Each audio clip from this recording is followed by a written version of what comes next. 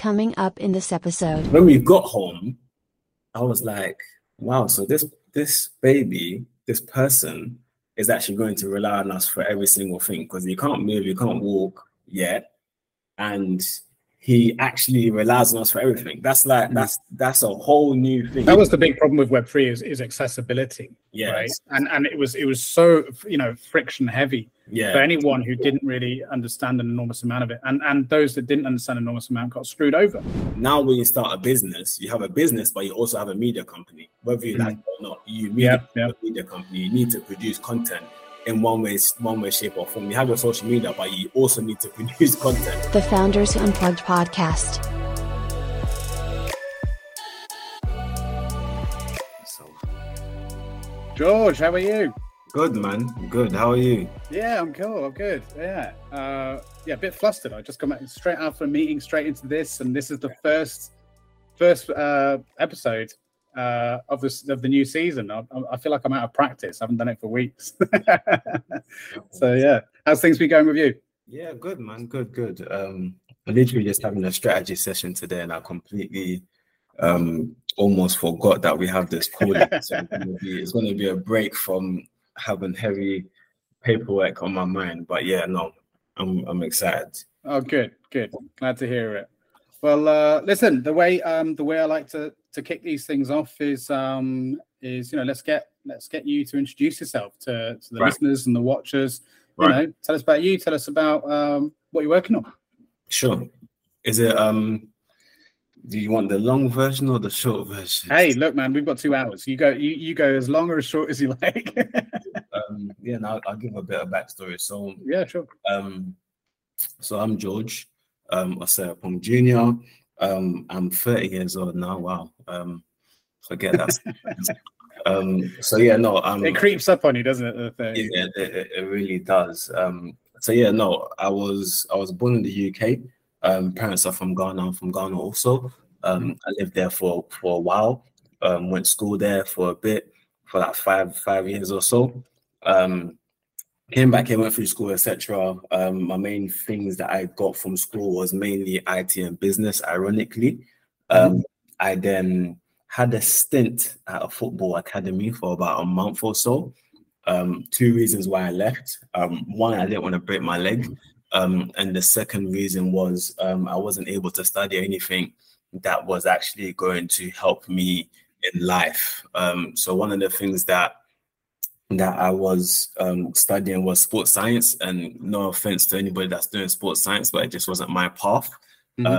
So I left. My mom always told me to make sure I had a backup plan, so I left. I then obviously went to college, done my IT diploma, and they're called BTEC National Diploma here. So I did that. After that, I didn't get into university. Fun fact is, I actually wanted to be a aerospace engineer. Crazy. Oh, wow. Yeah. So my mom always told me that apparently I wanted to do piloting when I was a kid. I do remember saying that. I'm not sure why I said it, but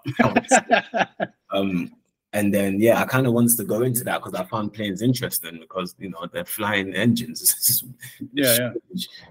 So I wanted to find that out, but didn't have the right maths grades. I also failed the maths test because it was like rocket science maths, and that was not my portion, I guess. But I did actually get offered an apprenticeship after with KLM to do piloting as well, but I turned it down. I then obviously done my apprenticeship in IT, got my first role, which needed me to create a business at my first role was at Sainsbury head office, which kind of kickstarted my IT career. To be an IT analyst, I had a background from my apprenticeship working at a company called Real Business Applications, of like dealing with EPOS and retailer software. So I had a background in understanding how stores operate and how they operate through their till systems and the EPOS side of things. It was still quite new. This was like 2012, 2013. So EPOS systems were still like scary, almost like AI at the time. Yeah. So people didn't really like self-checkouts, etc. So this was for Sainsbury's. I joined the store side, which was kind of helping manage like store shutdowns and liaising with third-party engineers like NCR, OCR, etc. To kind of come in, do fixes, shut down stores, etc. After that, I went into, I guess, a long career, mainly contracts. And like I said, I was about, I think, 18 at the time. I had to set up my own company. I had a private business account, which was crazy at that age. 'Cause I didn't know how it worked. It was so old school that I had to go into Santander, which here to basically do a fax to transfer money around. So I had online banking, but my online banking was only for me to view my balance. I couldn't move it. So yeah, no, very, very good time, very interesting time. My accountants at the time, Churchill Knight, they helped me understand everything that I kind of needed to know. They set up the business for me, set up the accounts for me, done all my accounting, like VAT registered me, done everything, which was pretty cool. Helped me a lot because I didn't know what the hell I was doing. The only thing I was drawing from was my secondary school business that I was using at the time to kind of understand all the different terms that they was using. So yeah, thanks to my business teacher for that, because that helped quite a bit. So yeah, no, after that, yeah, so I went into a stint of doing different roles. I done, I was a consultant, I was a project manager. I still done tech support. I've worked at companies like IBM, Nationwide here, which is a bank here, Capgemini, a few other kind of blue chip like companies. My main thing that I enjoyed was actually working with smaller businesses, which is strange because everybody likes big corporate, but I liked the smaller companies. Because what I learned in smaller companies is they're not a lot less structured, but they're more open to learn more. So you could be the IT person, but you will learn like a different department while you're in IT, if that makes sense. And you just learn a lot more. There's so much like stuff to learn. So that's always been in my mind. I've always gone to a big company and then go to a smaller company. But there was another reason. I think the other reason was also a smaller company recognizes your value more as well, which is interesting. So a big company may pay you, let's say 100K, whereas a small company, if they have the budget, they'll probably pay you 150, 200 plus if they have the budget. So it's always interesting. So I always kind of kept that in mind, and I loved that for some reason. It was just always there in the back of my mind, to do that. So yeah, I guess after 11 years or 10 years or so, COVID hit. This was 2019, late 2019. I was kind of one of the people that kind of realized that COVID was happening, because all the big investors were coming out of stocks. I knew something was happening. Obviously, every 10 years or so, something happens. It was kind of due for something else to happen on that financial landscape. So I was paying attention to that. I had a contract at the time at Queen Street, which is like a community building company. I was doing a transformation project there at the time. And basically, I kind of saw what was happening. So maybe I think it was January. So January or so, my contract ended because I think the president of Canada, if I'm not mistaken, the wife of the president caught COVID at one of our centers, and they had to basically shut down. They had to basically stop for a while, close all their sites, and then I was let go. So during that time, I done some odd stuff, and then I started I really ramped up my investing. So during that time, I had been studying investing maybe since I was in college, I would say, first year of college. So that's I don't know what that's equivalent to in America, but first year of college, you've come out of school, high school, you're 16, 17, you go into college for 2 years or so. So I started looking at pensions, ISAs, etc.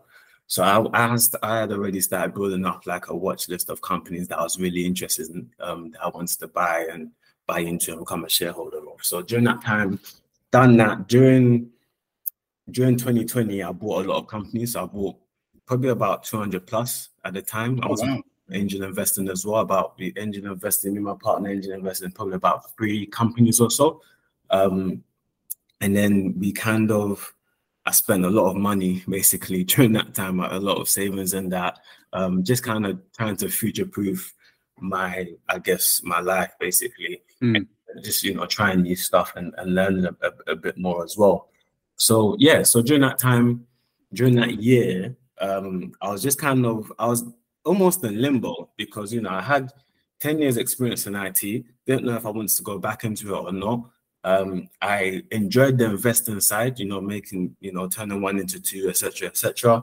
I done a lot of I done a random job, which is actually work at Amazon warehouse for like a month. Because I was thinking about years prior to that, I went to Turkey to basically look at I also run a hair care business, or my partner runs that business, but I'm involved. I started that business in 2017 when I started growing my hair.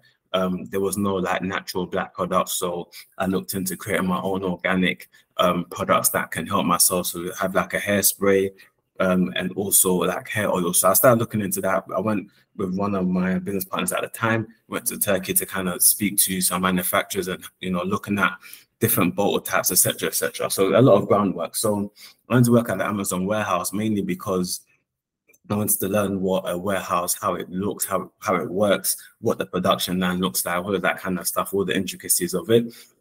Got some great experience there. I was there for like a month. I left. I then got headhunted by a major recycler in the UK called Wrap. I was there for about 6 months or so.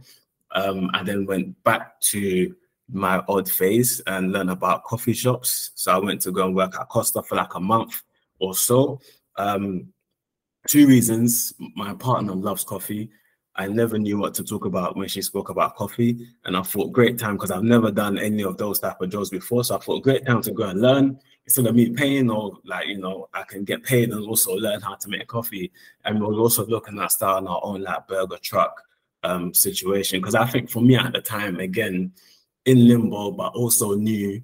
I've always known from young, but I've always known that I wanted to have that freedom of being able to like really have my time, because when you're younger, you don't really think about how a 9-to-5 is affecting your livelihood. Because I had a time where I was working 2 corporate jobs, Monday to Sunday, for about 3 months straight. So I think one was 9-to-5 from the Monday to Friday. The second one was, I think, Saturday 12 to 8. So I was doing that for about 3 months straight. And then after that, I guess when I got to this stage in my life, I was like, I want more time. Obviously, I had my son in 2020, September. And I kind of realized then that, I definitely want to be around more. I had a situation where I had a contract. I had an investment bank, a private investment banking firm. And the manager there, the IT, I guess, head of IT there, he had a kid and he had to come back 2 weeks after. And I could see in his face that, he didn't want to be at work. He wanted to be spending time with his kid. So that was kind of in my head as well. So when my kid came, it kind of triggered it for me again, that, I don't want to be away from my son. I want to be with my family. I want to do stuff, but I still want to earn money. How do I work that out? So we was just thinking about, was brainstorming ideas, looking at different things, trying different things. I have a friend that someone that I know on the food truck. So we went to go and look at that, see what that was like. So I had to learn the stuff. That kind of fell through. But what I missed out is in February 2021, we actually bought Host Up during that time. And that was like something that kind of happened as of me doing the investing stuff, thinking about it. I started buying websites and apps maybe in 2017, just to kind of figure out what that looks like. But I left it. I didn't go back to it. I just kind of broke sites apart, took apps apart, learned how all of that looks, tried some stuff, made money online just to kind of see what that looks like. But then life got in the way, got busy, and then forgot about it. Good thing I did that, because obviously when we got Host Up, we bought from an American founder who had a portfolio of about 17, 18 cash flowing websites, businesses that, he runs, and he was trying to get rid of a few. So we got it. And it was like a web hosting affiliate company at the time. So after my stints, I think I'd done my last contract, which was I'd done 2 more contracts, one at a college and another one at a company that was like a National Housing Federation. So similar to what you guys have in the US with like social housing, etc. They deal with social housing in the UK. I'm in the UK. I'm not in the US. Oh, you're in the UK? Oh, sorry. Yeah. For some reason, I thought it was in the US. Sorry. Yeah, so we deal with social housing here, and the lobby, like, the work of government to kind of change laws and policies around that kind of stuff. So yeah, very interesting stuff. And then But one thing I took from there, which is quite interesting, is even though we was running the hostel during that 2021 period, there was a lot of stuff that was happening, which I'll go through anyway in more detail. The last contract that I took, the head of IT there, very intelligent, loved the way he done stuff. So he obviously, I guess, is more of an ideas person. He's still technical, but he's more of an ideas person, and he knows how to run a team. He's got a very good management style around it, but he leverages third parties. So he has a third party that manages like Wi-Fi and I guess the servers, etc., and also has third parties that do other things. So he leverages other people's intelligence. So he was the only one there, bear in mind. So he had a lot of, well, him and someone else, but at some point it was him, and then I came on. I came on as like a systems admin. So yeah, he leveraged everybody, and that was very interesting for me, which is kind of how we kind of started figuring out ways to do stuff. So he was very big on cloud, done a big cloud transformation project while we was there. I came in when he already started. There was about 100 plus servers. He chopped them down to about 20 or so servers. He done a lot of Azure stuff during that time, a lot of AWS stuff, ripping out servers, putting new hardware in, putting new backups and all that kind of stuff. So the whole, I guess, cloud transformation side, I've always enjoyed cloud, but he brought cloud down to me at a level that I could actually use it and understand it and work with it and really learn how efficient it is, because he was really an advocate for putting everything in cloud. And yeah, that kind of changed my way of thinking. And then I left there in September 2022 now. And that's when I've just gone full time into Hostel. So tell me a bit more about Hostel. What does it do? What, yeah, tell me about it. Yeah, sure. So Hostel is a digital growth partner, or just a growth partner. We help individuals and businesses, startups, entrepreneurs, solopreneurs, etc. We help them start, build, and scale. The main reason being is we are able to, if you come to us, what the Hostel way looks like is you come to us for your domain hosting, then like logo, branding, your website, your SEO, and then your email marketing. Those are the steps that we go through. But in addition to that, we also have platforms that can help as well. So we've got a cloud storage platform, website analytics platform, 2 SEO platforms that's like for auditing and live reporting. And we also have a new AI platform that we recently built, which basically helps you. Again, it's like an AI-powered content creator, but content generator, but a bit different from some of the others where we already have pre-coded prompts and templates. So if you want content for your website, content for a blog, content for your newsletter, etc., we've got 54 plus templates I think we have now, that kind of helps you create content holistically as well. And then we also have the chat feature, of course, that everybody loves. We help you transcribe audio, we help you create images, all that good stuff, basically. Wow, so it's really very holistic solution, essentially. Exactly, yeah. So what kind of businesses are you primarily working with Hostel? We work, it's funny because we actually are for, I guess, startups, small businesses, etc. But we've been having a lot more bigger companies come to us. So one of our clients is called Pension Jar. They are actually a pension provider. So like a new style pension provider, like I guess almost like a fintech business. We have one of our clients is a virtual assistant, executive assistant provider. One of them is a brewery. So like quite a large range of clients. Yeah, it's quite interesting actually. Yeah, you're doing a lot. So, I mean, first of all, thanks for the intro. That was like easily the longest one I've had on one of these, but you've done a lot, so it makes sense. Like, so a lot of stuff to unpack there of what you've been up to over the years. So, but like one thing stood out. You were saying about how you went through a period of buying a lot of different companies, Osei-Oppong included. Like, do you still have a portfolio of companies? Are you still an active investor? And because I know a lot of people listening obviously would be very interested to get in your inbox. Definitely. I've definitely sold a bit.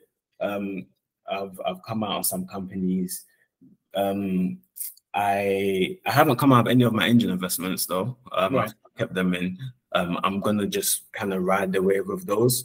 But like more the traditional investing, I've come out of some. Some I've actually been forced out of because of transformation, selling a company or whatever. We've had restructuring and stuff. Yeah, exactly. Yeah, buying shares back, all that kind of stuff. So you're just sticking with angel investment for now. And so, what's your typical sort of ticket size with your investments?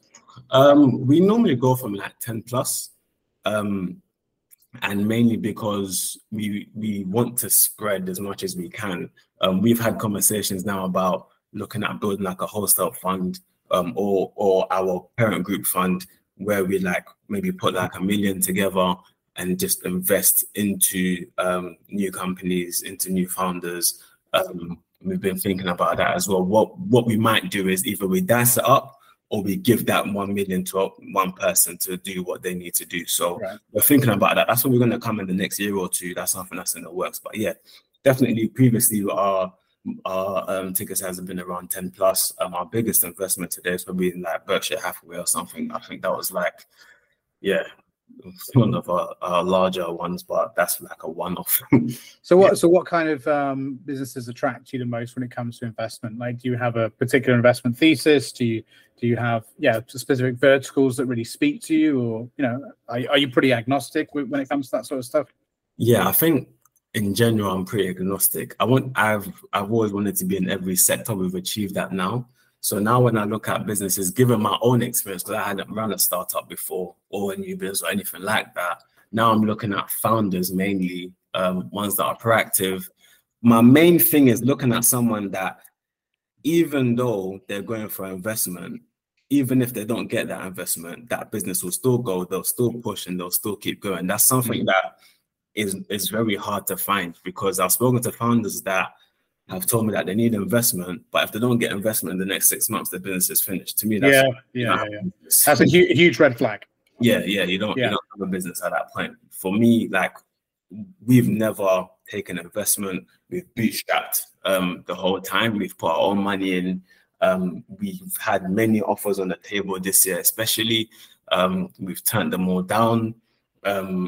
We really believe in what we're doing. Like, that kind of stuff is what I look for. I look for the kind of characteristics that we show towards our business. We look for that from others as well. Yeah, they're like bloody-minded determination to make it work no matter what. And I agree. Like, and I think this is something that in fact investors have a lot to answer for over the last 5 to 10 years of creating this environment which has changed recently, but creating this environment where the way of creating a business for a lot of first-time founders is thinking, oh, okay, I have an idea, and if I get the investment, then I can build the idea.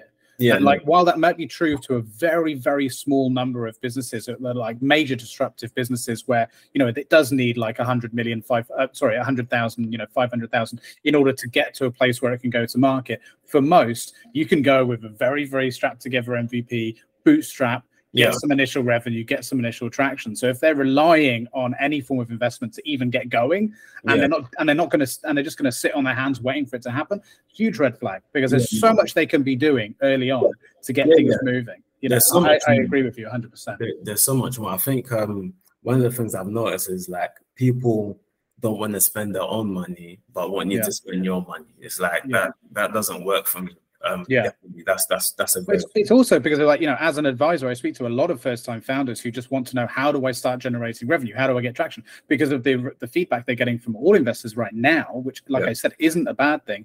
Even in angels are saying, we want to see traction. We want to see you, generating revenue. We want to see how many customers, and that's good, because now it's kicking everyone up the arse. And now they're coming to people like me and saying, how do I do that? And I'm like, good. I'm glad you asked. You have to work. You have to grind. You have to pick up the phone. You have to knock on doors. You have to get, take people's names and numbers and you know what I mean? And it's actually getting, and it's separating, I hate to say it, but it's separating the weak from the strong in a lot of ways, and they're like, when people are realizing I'm not cut out for this, it's like, well, then you're not cut out to be a founder. Because even if you were to have got that money, you would have just pissed away that money anyway. So because of that work still needs to come, even if you get 20K or 200K or whatever, you still would have had to do that work. The difference is you would have just been able to employ a lot of people to fuck up the work for you. But if you can't give them the right direction, then what's the point? 100% agree. No, I 100% agree. I think for me, one of the things that I've realized is that without you really going out there and understanding your business, because bootstrapping really helps you to understand your business, helps you understand the finances, it helps you understand what decisions to make. You'll make mistakes, but those mistakes will hurt you. They'll hurt you so much that you'll want to figure out why that mistake happened, and you'll never ever want to repeat that mistake again. Yeah, exactly. You don't learn that from someone giving you 500K and saying, good luck. That's not going to help anyone. Plus, for me, taking an investment, I think, is not smart unless if the person that's giving you the investment is going to help you figure out what you're doing in terms of what you're going to do with that money. I would prefer to invest in someone that says they need $1 million, but they also need someone to help them. And at the same time, they don't want that whole $1 million in one go. They'll rather draw it down, because then you get the money in stages.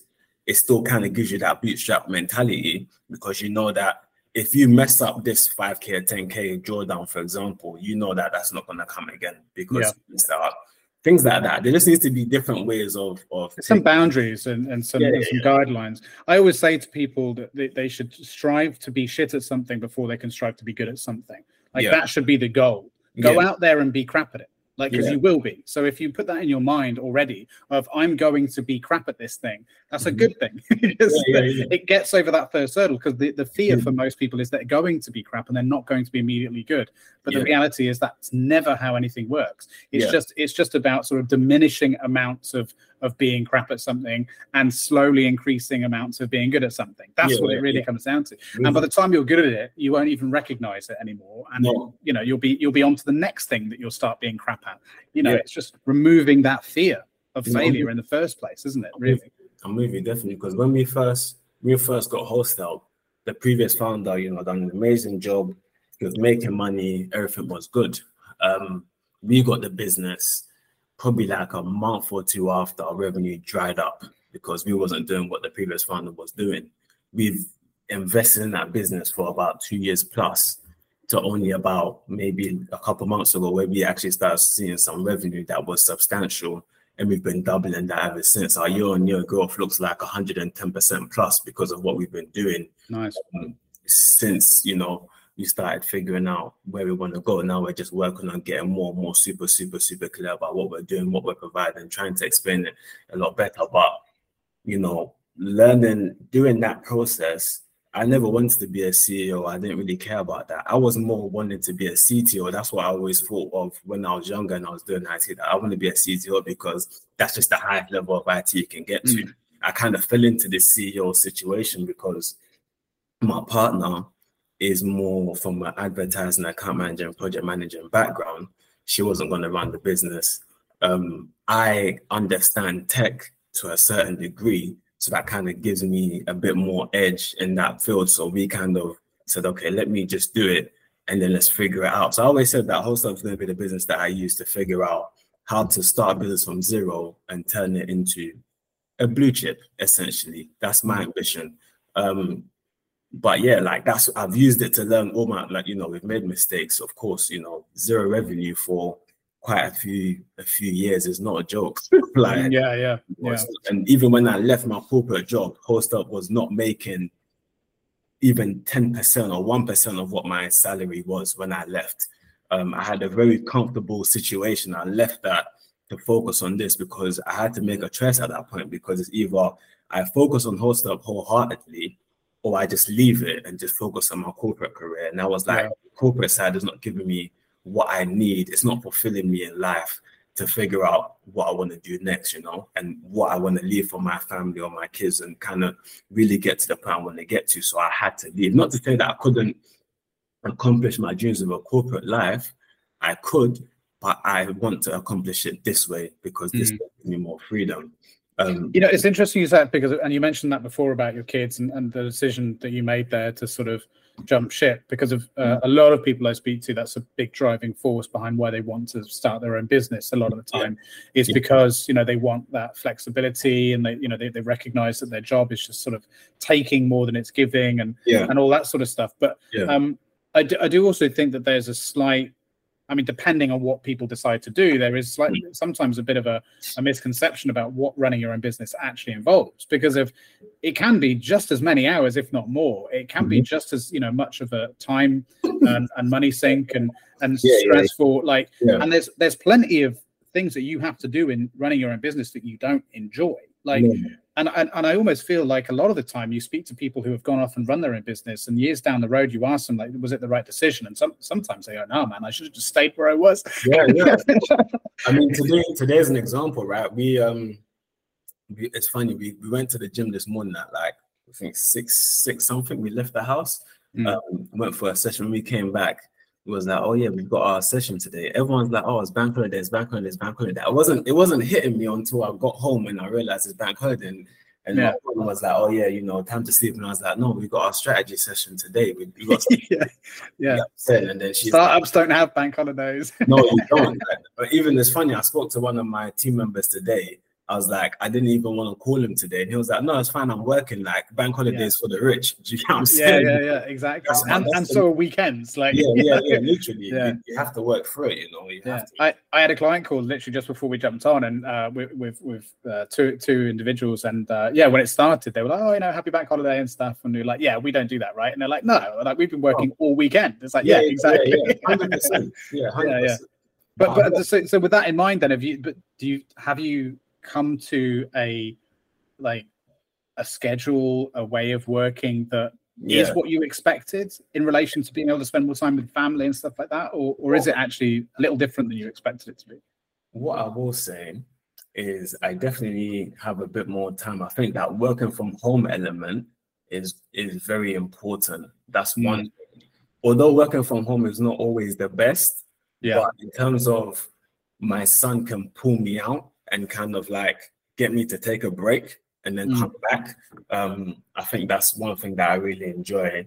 I think because I was so used to Monday to Friday, weekend still working, I kind of I figured out a way to do it. So my days now are structured between 9 to 12 a.m., but I take breaks in between. So I have 9 to 11, break at 12 to 1. Then I'll go from 1 to maybe 8 or so, break again, and then kind of take it to the 12 a.m. phase, because obviously during that time I'm doing stuff with my family. But I don't do that every day. I can say, you know what, Monday I'm going to go hard. Tuesday I can take a bit more of a break because I also have a team. Money makes things a lot more easier, of course. And a good team helps a lot.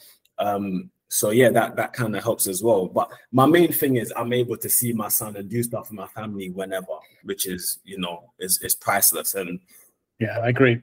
As much as it was hell since September 2022 till recent, would I do it again? Questionable. Everyone says that. Everyone says that. Questionable. I definitely wouldn't want to go through what I went through the past year again. That's the truth. Because that was things I'm used to being able to do stuff because I had money to do things. That's very restricted at this point, and at that point, and it was just it will play with your head because one of the things that I realized in this building thing is that it really humbled me because I was even my partner said it to me at some point. She was I was so frivolous with money at times, whereas I'll spend and I won't think about it because I know I'm gonna keep making more. With what I went through, it kind of it's taught me a lot of life lessons because I can't live like that anymore. I've had to really be a lot more frugal. it's interesting. But and especially you've got now a team of people that whose livelihoods rely on you making the business successful. It's not just you and your family now; it's other people's families, which is a whole other set of responsibilities that I don't think anyone talks about when it comes to the idea of running your own business, and the pressure that can put on people is quite substantial. Yeah, it's not a joke. It's not a small thing. But it's funny you mentioned that about, like, would you do it again? Like, the theme of the first season of this podcast was like, there seems to be two things that always come up in most conversations, which was this idea of balance always come up, and this idea of ignorance is bliss. Right? Meaning that, like, if you knew what was coming, you wouldn't have bought it. You probably wouldn't have done it. But like, you've got to go, just do it blindly. Sometimes there's something to be said for, not listening to what other people say, and how difficult it's going to be, and just finding out by yourself. I think listening to advice as to how to make it easier, or listening to advice to not make mistakes is one thing. But like, if people say, don't do it, it's difficult, it's hard work, ignore them, because otherwise you won't take the big risk that could pay off. You'll never do it. It's funny because I said to my partner, because what led to us, we actually had to leave the country, so we left the UK, we went to live in France for a bit. Oh, nice. Because of her family's from South France area, so we went to the Alps and really went there for a little while. I said, we're only gonna go for 6 months. We're gonna do it. Business is gonna thrive. Like, I had all these big ideas. 6 months went past. And then at some point, I remember somebody asking me, how long have you been out there for now? And I was like, we've only been there since September. So they're like, like 8-9 months. I was like, oh, damn. Been here almost double the time that I thought 6 months. Because everyone says, 6 months, so straight focus, you do it. I was like, so 6 months. Okay, I'm aiming that by this time in March, we're going to be great. Like, the business is going to be moving. Oh, mate.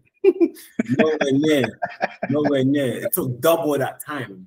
Do you get what I'm saying? But I assume you were in a financial position where while you were being frugal, you were at least able to take that risk, right? No, I was not.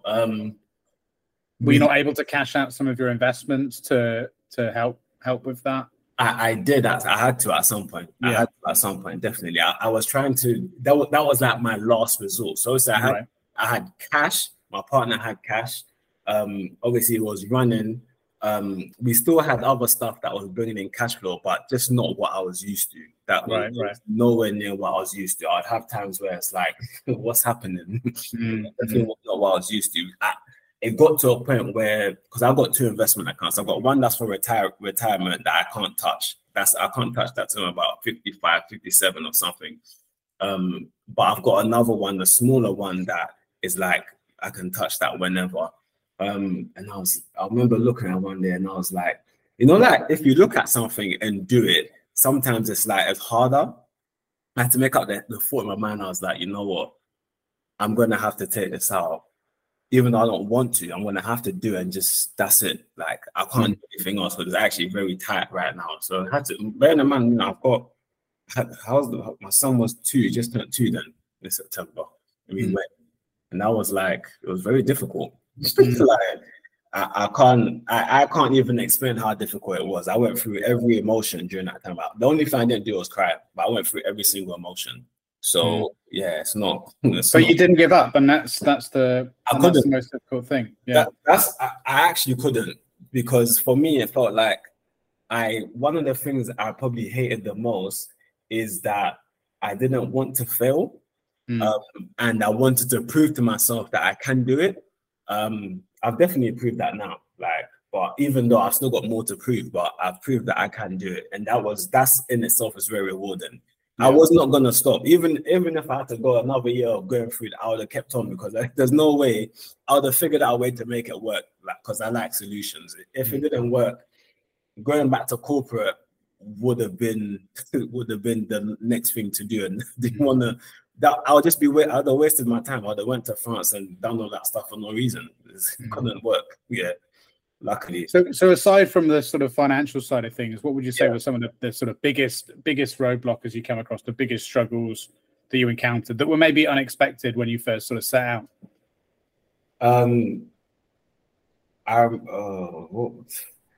acquiring customers or clients is probably was one of the hardest things, because when we basically done two things in like 2022, where we got our first platform. We launched our first platform, which was the SEO Studio. And we thought, okay, this platform is going to bring us that. People are going to come on, our prices are great, it's all going to happen. People came on, just didn't do what we was expecting it to do. So there was that. So that was like almost a disappointment, but not a disappointment. We then launched our hosting platform, which was a big one for us. That was like a game changer for us.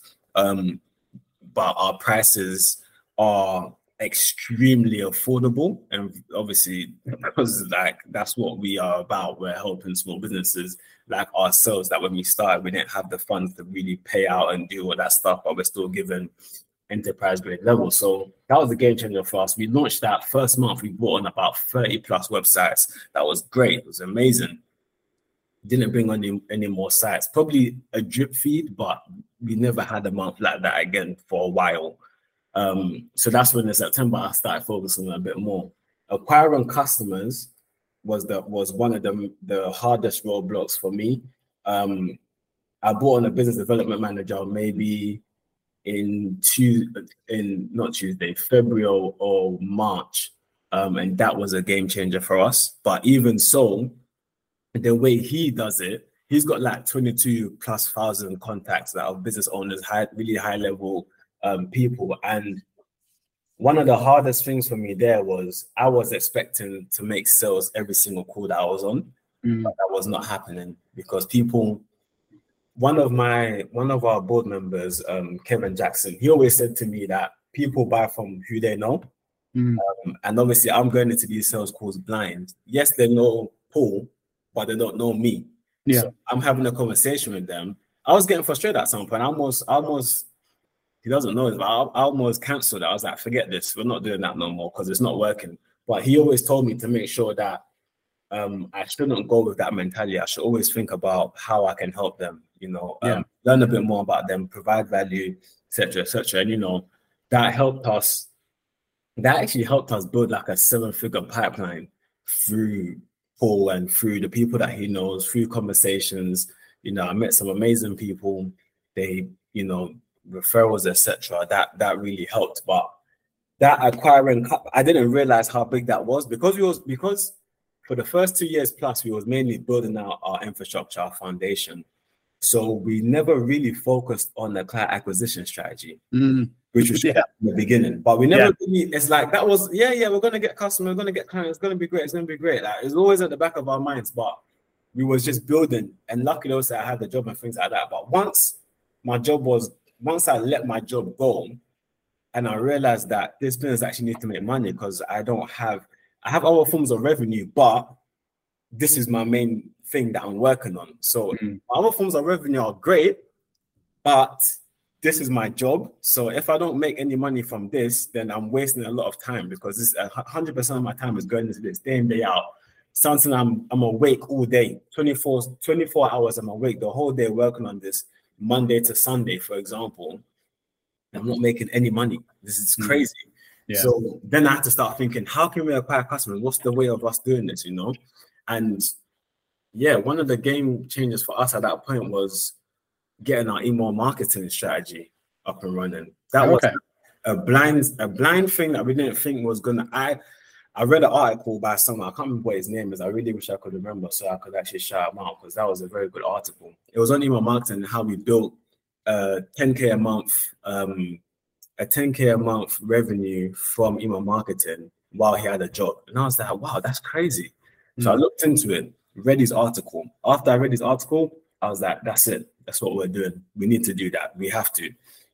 Because his email marketing is not just selling products, it's getting sponsorships. And that was the game changer. Because normally you'll sell products, you get a list, list building is easy. You get a list, a prospect list, you'll upload it, just power and send emails. But that was old school when email first started. Now you have to look at different ways of doing that and sponsor. Yeah, they have to hold value. Otherwise, people just unsubscribe and it's just spam, right? We don't need more spam in our lives. No, we don't. So that was a game changer for us. And that actually enabled me enabled me to start figuring out ways to engage clients. And I didn't realize that it was teaching me that at the time, because I had to speak to some big brands. We started out email marketing. I think in the first month we worked with clients like Masterworks, Blinkist, and I was like, this is crazy. Like, we're like this tiny company that is barely making any revenue, and we're now speaking to some giants, and they're paying us to be on our email list. This is mad. Like, and then that actually kickstarted like that. Yeah, we've had a great year since that, to be honest with you.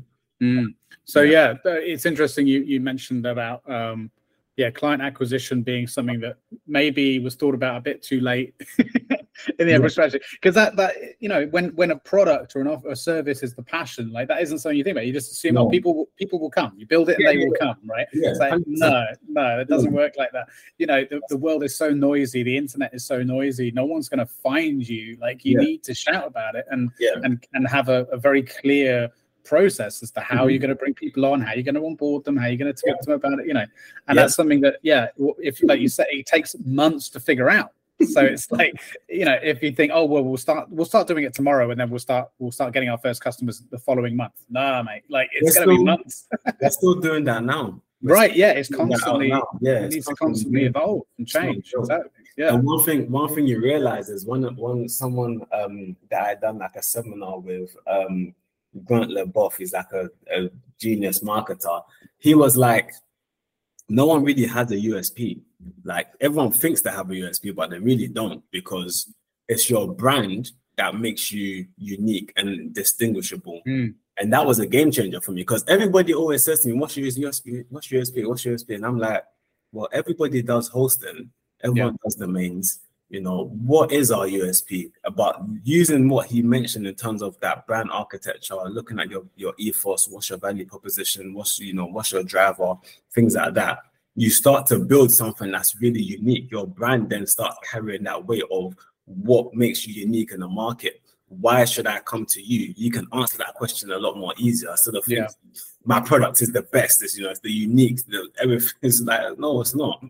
Everyone does it. Did you ever watch The American Office? No.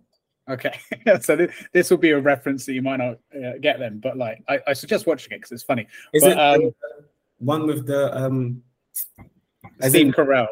Yeah, it's just called Office, right? It's just called Office. Yeah, The Office. I've watched bits of the UK ones with Ricky Gervais, but there's an episode, I can't remember which one it is, but there's an episode where basically, because it's about a paper company, and there's a couple of salespeople. They go and meet a client, and the client's gone with their competitor, and they sit down and they have this like this unwritten thing. They don't even talk about it. They just do this whole thing where the two salespeople go in, sit in the office. One of them starts talking about, look, we understand you went with this other competitor that they can do better pricing. And meanwhile, the other guy, he's acting really weird and kind of distracting the CEO, because he picks up, he's like, can I use your phone quickly? He picks up the phone and he dials, and he just puts the phone down, and he's just waiting like that, and he's just checking that phone. And he's like, what is this guy doing? He's like, I'm currently trying to ring the customer service of the company that you've just signed a contract with, and I've been on hold this entire conversation. But for our customer service team, he like whips out the phone, ring, puts it on speaker, hello, connected straight away. It's like, oh, hi, just checking in. And he's like, so that is the kind of service you get with us. And he's like, oh, I get it. Okay, yeah, I get what you're saying. I'll sign with you. And the reason why I mention that is because it's like that. The USP isn't like you said. It's like it doesn't necessarily mean you're different. Like these companies in this show, right, in this fake show, they're both providing paper. Right? That's all they're doing. Like, and he went with the one that was cheaper but crappy customer service. It's like what was special about it, to your point, is brand, right? It was how they treat their customers. It's the experience. It's all of that kind of stuff. That's what makes you stand out. Definitely. Like that. And so I don't know. So a bit of a random example, but it just made me think of that. Very good example. Yeah, no, it's true. It's very true. Very true. Yeah. But so what's next for you in the business? Where is it going? What's the plans? Like you've got quite a lot of, like we've already talked about, quite a lot of your offering now. So like what's where's it going? What's the big plan?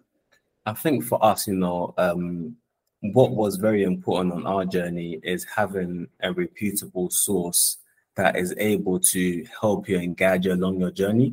And we are really trying to be for our target audience, where as soon as you think about starting a business, you think hostel. like online business or just a business in general, you think, I want to go to Hostel. After you've registered your business, you go to Hostel because you get your domains, your hosting from us, you get your branding, your website, everything from us. It's that one-stop journey, and you'll just grow. And our thing is start, build, scale. That's our model. So we want to help businesses do that. And I think for us, once we really want to become a staple, top of mind, always thinking about how we can do better for our customers, for our clients and whatnot. And we just want to support our community. We want to support the startup community, the small business community, because they are underserved. You don't start your business and think, I'm going to go to Microsoft because I'm going to go and spend how much thousands on their license. You don't think that. Yeah. You think, what can I do? As much as you don't want to cut corners, but you want something that is cost effective for your budget, because you don't have $100,000 budget to spend on all of these services. You need to be able to start with somebody that can help you build gradually or build fast, whichever angle you're in.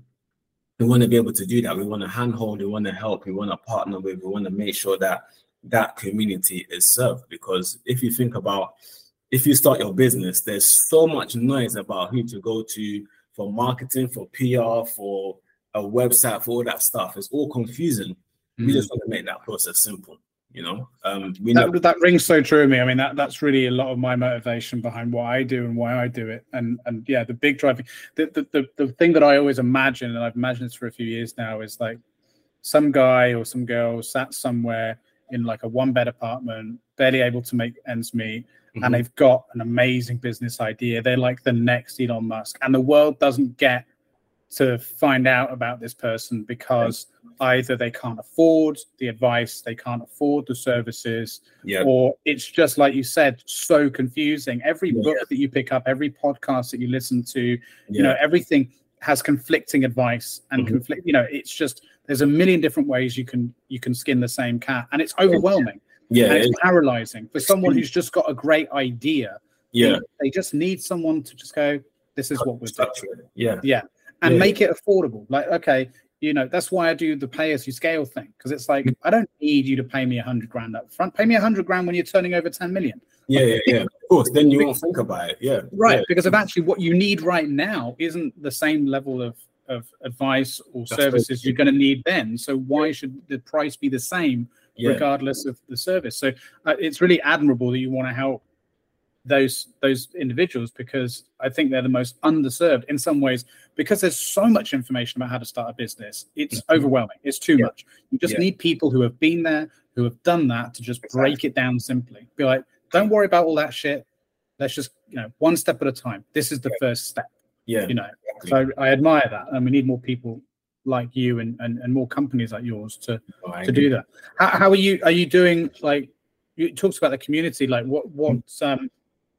what are you doing, if anything, to kind of get in front of budding entrepreneurs and things like that? Have you got a sort of strategy there that you're executing? Yeah, we've got a few. I think so. This year we're going to be at the business show. God willing, we've signed the contract to be on board. So that's one way that we want to speak to new people, because we went there last year. And we spoke to a lot of different people, and we saw a lot of entrepreneurs there. Thought this is a great format. We're looking at, also we've got an email marketing strategy. We're still trying to speak to our prospective market. We're also doing a lot of outreach where people are still picking up the phones, calling up, finding out what's going on, and we're now looking at ways of producing content that's going to go on YouTube and to the different places where our target audience are. We're looking at obviously networking events, things like that. So, which is a great place to be. So we're going to have people going to these events, networking, having conversations with new businesses, startups, etc. We're trying to.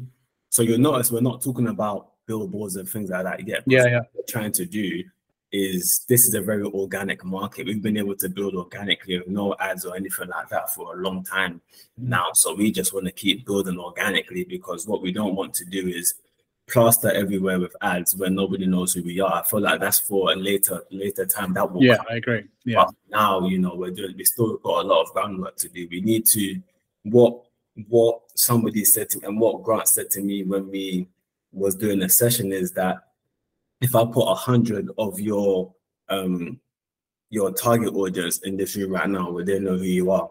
And I was like, no.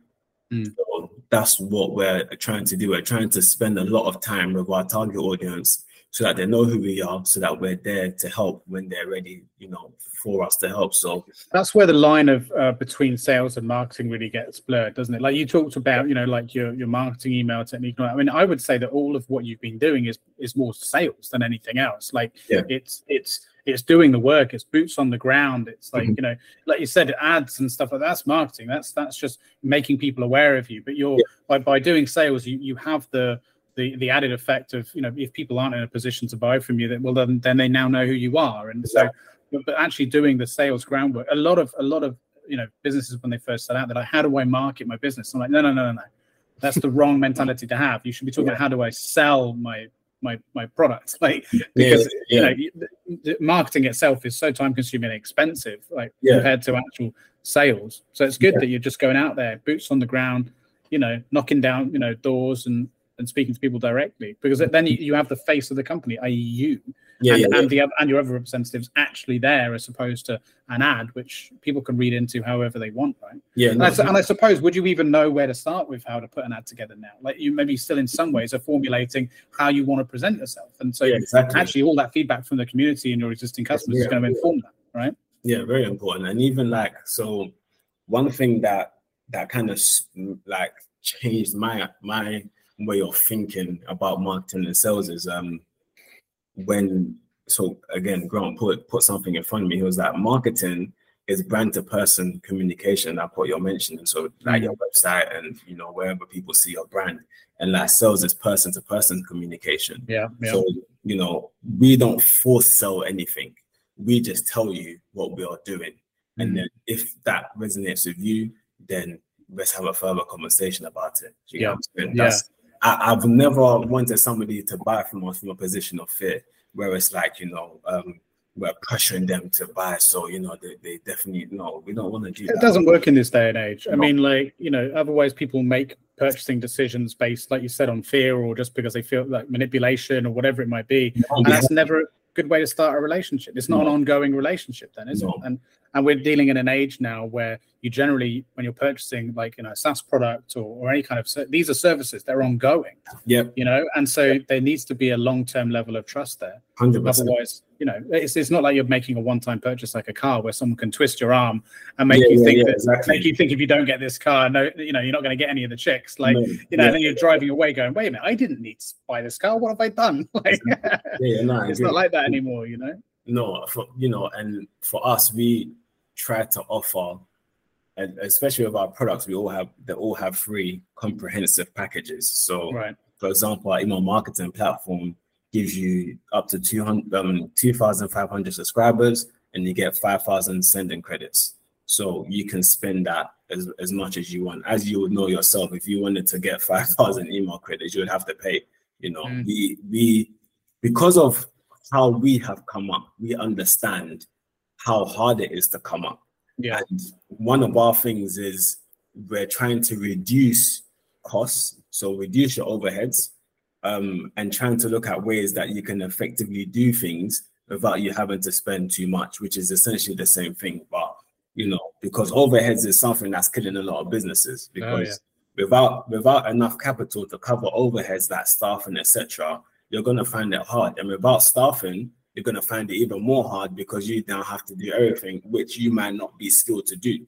You might be skilled in one part of your business, but you're having to do like 100 jobs, which should be really dedicated to other people, but you don't have the money to do that. So we're just trying to make it easier for you, especially on the digital side. We're trying to make things easier for you, reducing our infrastructure costs, reducing our marketing costs, getting you out there.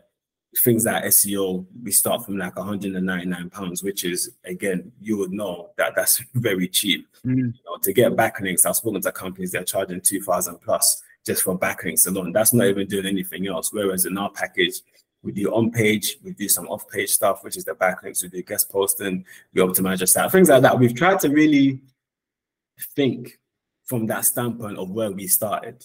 And then now, what is it you would have wanted then, basically? Exactly. So now, and obviously now through speaking to clients, so even when I speak to new people, new businesses or like new potential clients, I'm not always looking to make a sale. I would love to make a sale because that helps our business grow, but I'm really trying to find out what they're struggling with. So, what aspect of your journey is it, are you having issues with your website? Are you having issues with your marketing? What are you having issues with? Okay, cool. This is X, Y, and Z. We do a lot of stuff for free, even in that consultation process. We try to provide as much information. We build strategies for people, things like that. We don't do it just for money, which again, money keeps the lights on, but we are a value first approach. That's what we have to be, because it's not easy. It's a great approach to consultative sales too, because I think one of the biggest pitfalls a lot of people make when it comes to consultative sales is that it's like you said, you could be falling in that trap of, you want to, okay, so tell me about your pain points, tell me what you do, and then you pitch back, right? Okay, well, this is what we can do. And if you lean too heavily into that in trying to get the sale as a result of that conversation, I mean, it reeks desperation. But more importantly, the power balance in the conversation, the interaction has shifted. That person feels like they're in charge of to some degree, because you're kind of begging them. You're like, okay, so you've asked these qualifying questions because you've got them on a checklist, right? And you're going through them, and then you're telling me and you're pitching me, and then you want the sale. And that doesn't feel, that's not conducive to how a relationship. It's not natural. A natural conversation is an equal balance of power in the conversation. And so, if anything, like you said, it's just to pick apart, kind of your approach. I think from what you're describing is you're just basically saying, tell me what you're experiencing, because A, I'm genuinely interested, and B, I might have some actual advice that can help beyond just the product we're offering. And C, our products might be a good fit for you, but more importantly, are you a good fit for our product? And then suddenly that's a very even playing field. It's like, could we work together?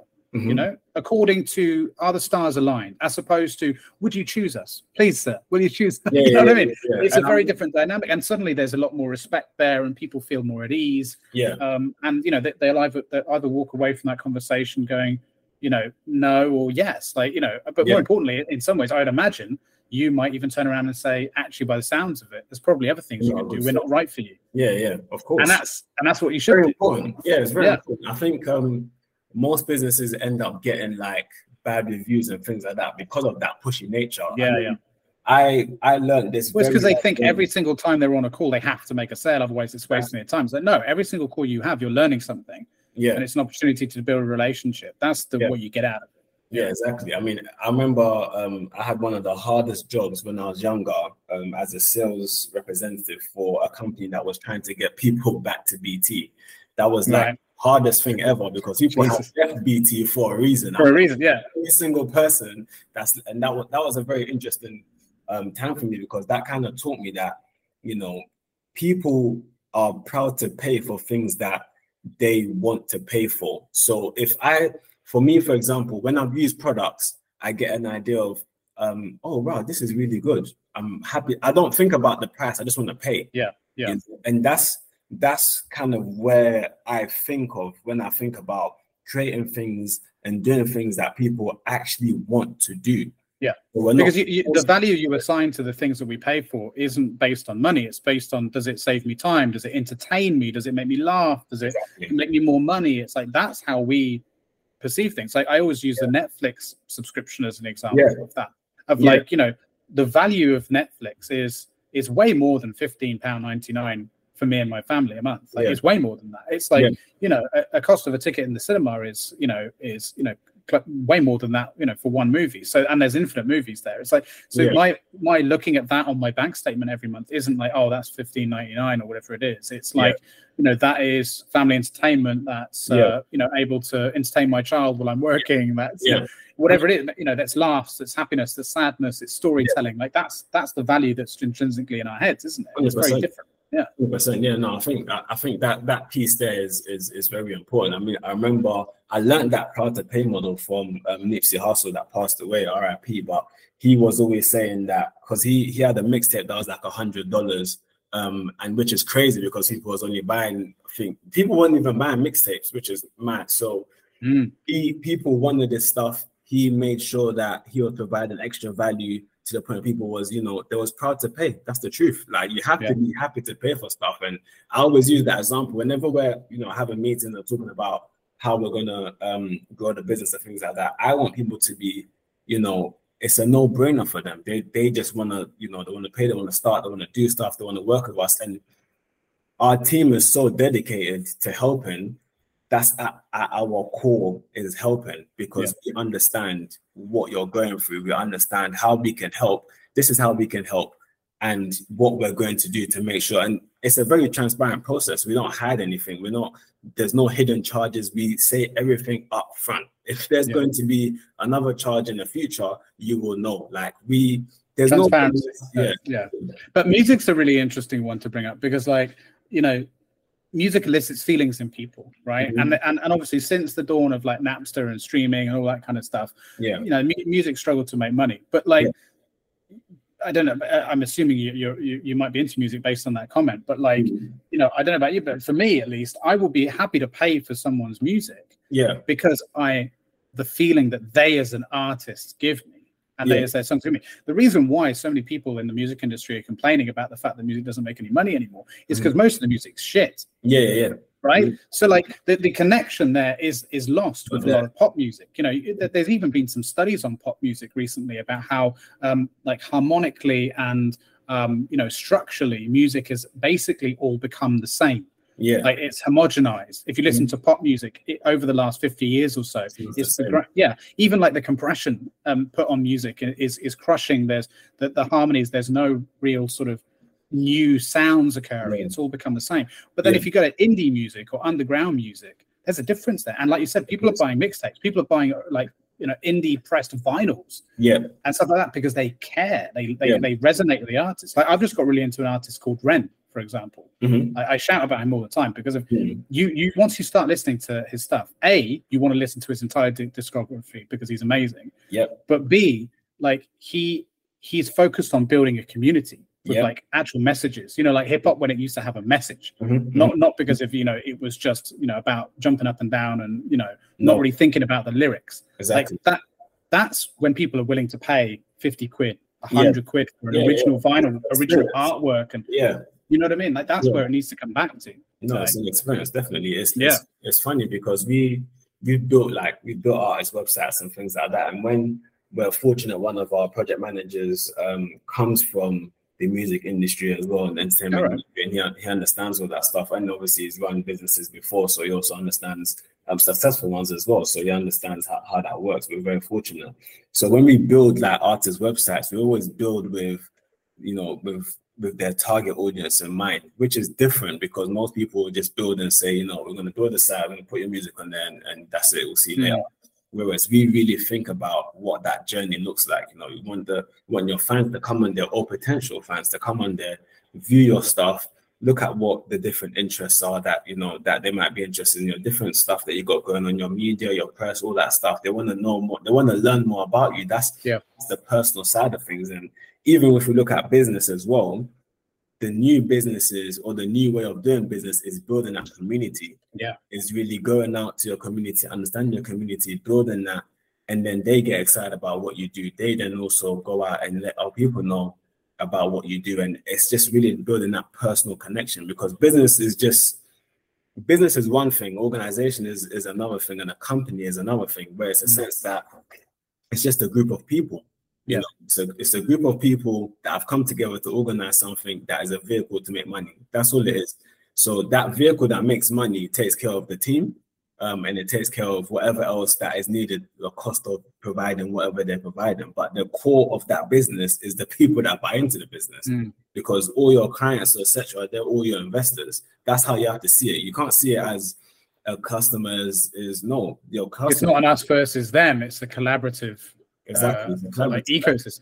It's funny because I think the gaming industry has had this right for a really long time. Like, it's going. I don't know if you follow much to do with the gaming. I try and follow as many industries as possible, but like the gaming industry, it's got its problems now, but it's done this right for many years. Where it was this idea of having a closed alpha, an open alpha, a closed beta, open beta, and getting people to come in and test, and building Discord servers, and asking people for feedback, and all this sort of stuff. And now you're finally seeing that more and more. Like we're doing that, for example, with my SaaS startup. You know, you're seeing that more and more happen now as a standard go-to-market or commercial strategy, and it's a beautiful one because it means, first of all, the products are being built, or the companies are being built by the community, and what they want is number one, or it should be number 100%. One priority. Exactly. But then, of course, you've got a built-in, mass of buyers ready for when you do actually start selling it. They're ready, and they have ownership over it because they help shape it.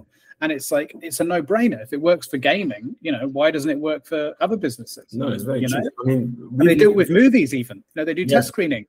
Yeah. And then they do reshoots, and they often get that wrong. But like that's a whole other issue. But find out what people want before you make something, right? Yeah, definitely. Build of the end in mind almost. But for us, we've always built platforms, and the platforms that we've built have always been like beta mode, because I genuinely want to find out, what people think about it. And even with the new AI tool that we've launched, I said, we're going to do it unlimited free for now.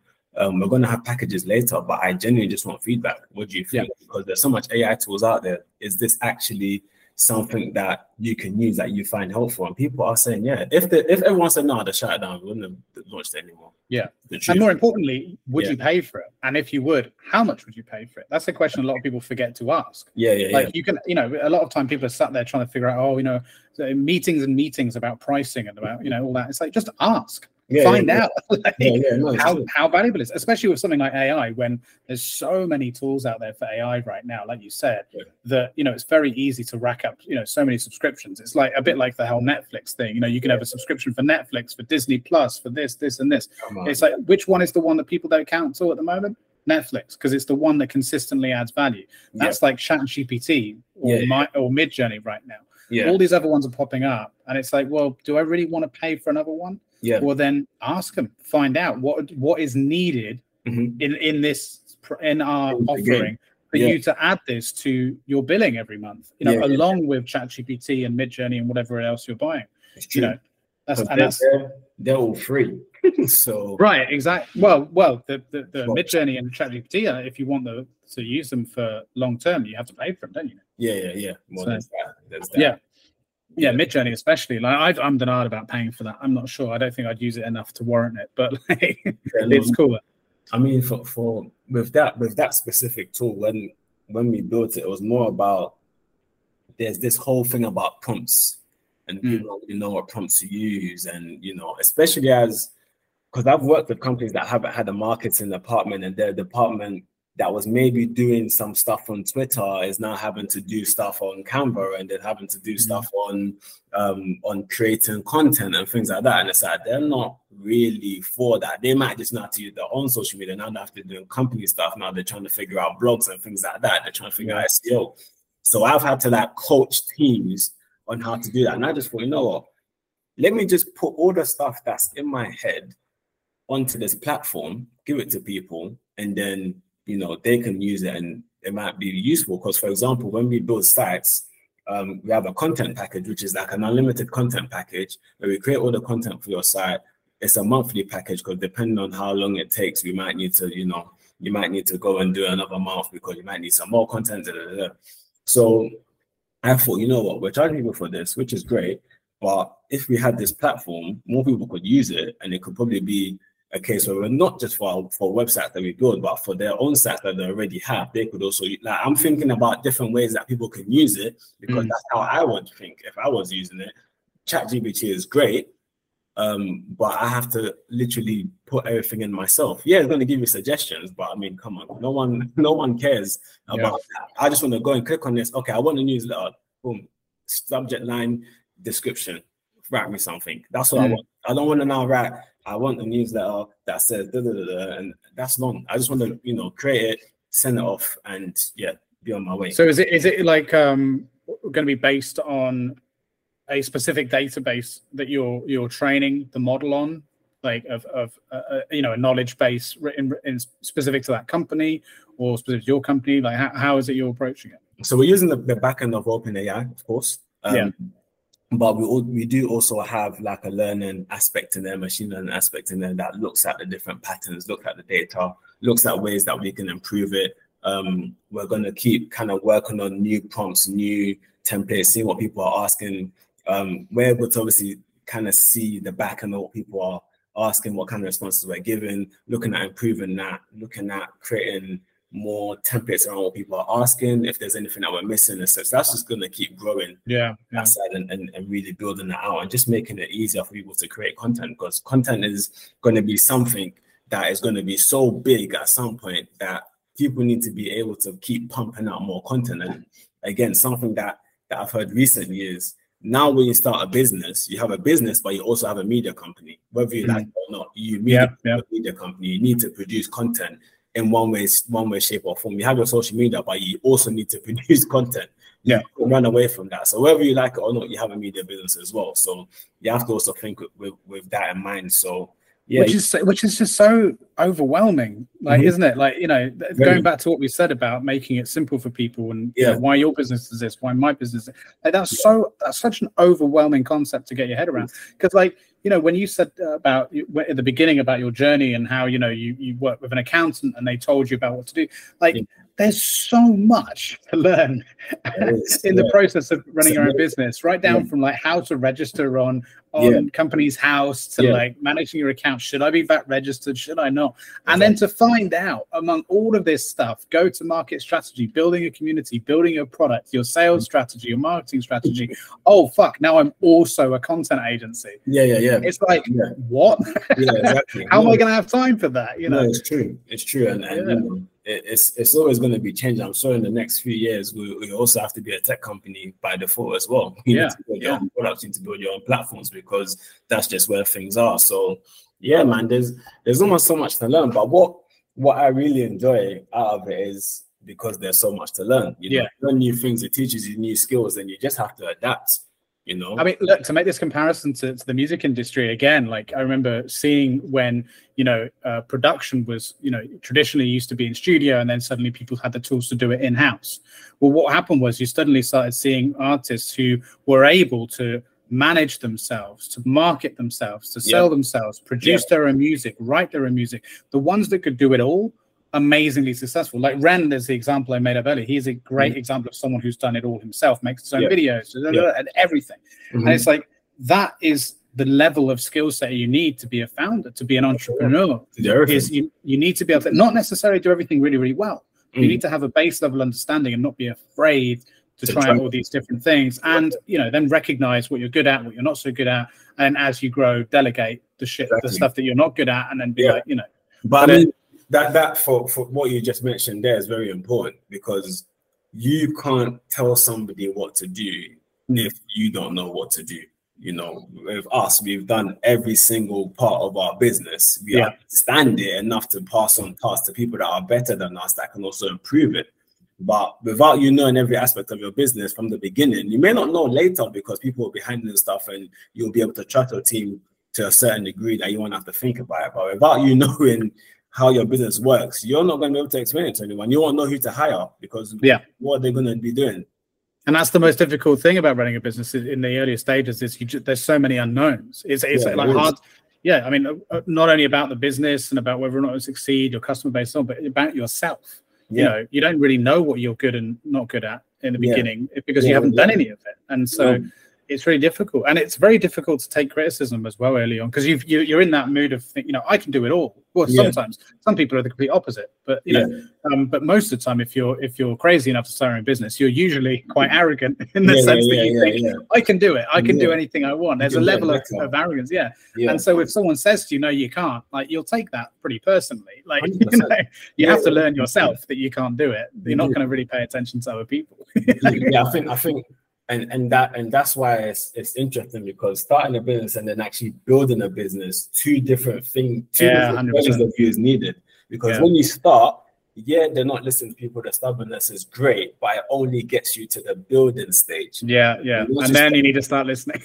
But I think it's always very, very, very, very, very important to have a foundation as a founder or as a business owner or whatever, to make sure that you understand who you are, what you are, and what you can and can't do. Those things are like immutable. That's just as a human, we need to know that. Yeah. A bit of introspection, a bit of checking out your own ego, examining it, and I agree.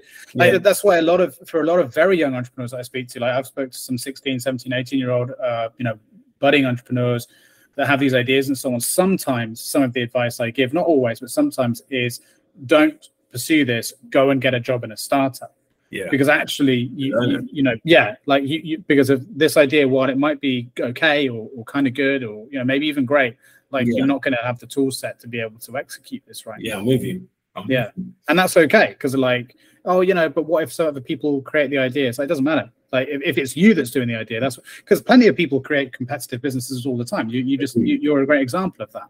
Like what you're doing you're not offering services that haven't been offered before. Yeah, but you're offering them in a different way. Yeah, you and your approach is what's unique about it. 100%. So like you say, I want to do it now before it's too late. Other people are going to do it, whatever. So it's all right. Calm down. You want to do it properly. You know what I mean? Like yeah. I mean, there's always that saying that doesn't matter who did it first; it's a matter about who did it best. Exactly. Which is important. Yeah. Otherwise, if that was the case, half of the businesses wouldn't exist. Yeah, exactly. They wouldn't do nothing, because most businesses are built because someone saw something and thought, "You've done it, but you haven't quite done it right." So I'm gonna try. Yeah, that's exactly how it goes. No one's going to go out and maybe try and build the next Google, but there are some businesses that are kind of bulletproof. But for the most part, it's. Well, Chat GPT did. They tried. Well, I guess you're right. Yeah, similar. So it happens. They've approached it in a different way. But the thing is, I think Google will ultimately win anyway, because they'll just absorb that. They've been around for so long that they've learned so much during that time. Like some businesses are almost like that saying too big to fail. Like have you seen the showcase they released a few months back about what they're going to be doing with AI? No, I don't think so. Crazy. In Google Workspace, they're going to be doing some insane stuff. Think about how much information and data that Google has. That's not going to go to waste. Of course they're going to figure it out. And so many businesses are built on, like my business is built on, the Google infrastructure with Google Workplace. And they were showcasing how, in any of their tool sets, so, in Google Sheets, Google Docs, whatever, there'll be a built-in AI assistant. And, imagine being able to just, go in Google Drive and just being able to say, what's our policy on, paternity leave, and it just brings it up. It finds your document, it brings it up. That's what it's going to be like. And so that's going to be hugely powerful. That will completely transform the way organizations, access and run their information and add to their information. Like it's just going to be, it's going to be big, I think. And that's what people really want, I think, out of AI for business. It's not quite there yet. I think so. It's funny because I was asked this in an interview recently, and it was about why I think they asked a question about why Web3 kind of hasn't hit, or blockchain hasn't hit how it was expected to. And I compared it to AI, because blockchain was meant to change the business landscape and change everything and make everything more transparent, which is great. That's great. But what I looked at is artificial intelligence is such a big hit because it actually has use cases in business and in life. It actually has use cases where I might not know how to write this, but I might have writer's block or something. This will write something that will trigger me to write something else. People actually have real use cases, and businesses are looking at coupling that with automation, making things easier, saving time, and actually making them more effective as a business. Whereas with blockchain, I feel like it still has a place. I feel like Web3 still has a place, but I think the most important asset that blockchain has is NFTs. The reason why I say that is because NFT, the way it's being used now is, okay, it's a bit questionable. Everyone thinks this, etc. But I look at it from the brand communication perspective, the way Nike has used it, the way Starbucks has used it. They have used it to, be more personal with their community. If you have this token, X, Y, and Z, it just makes sense. You want to build your brand, your community. You can build a community on there and also offer incentives and keep people engaged through using that as a vehicle to do so.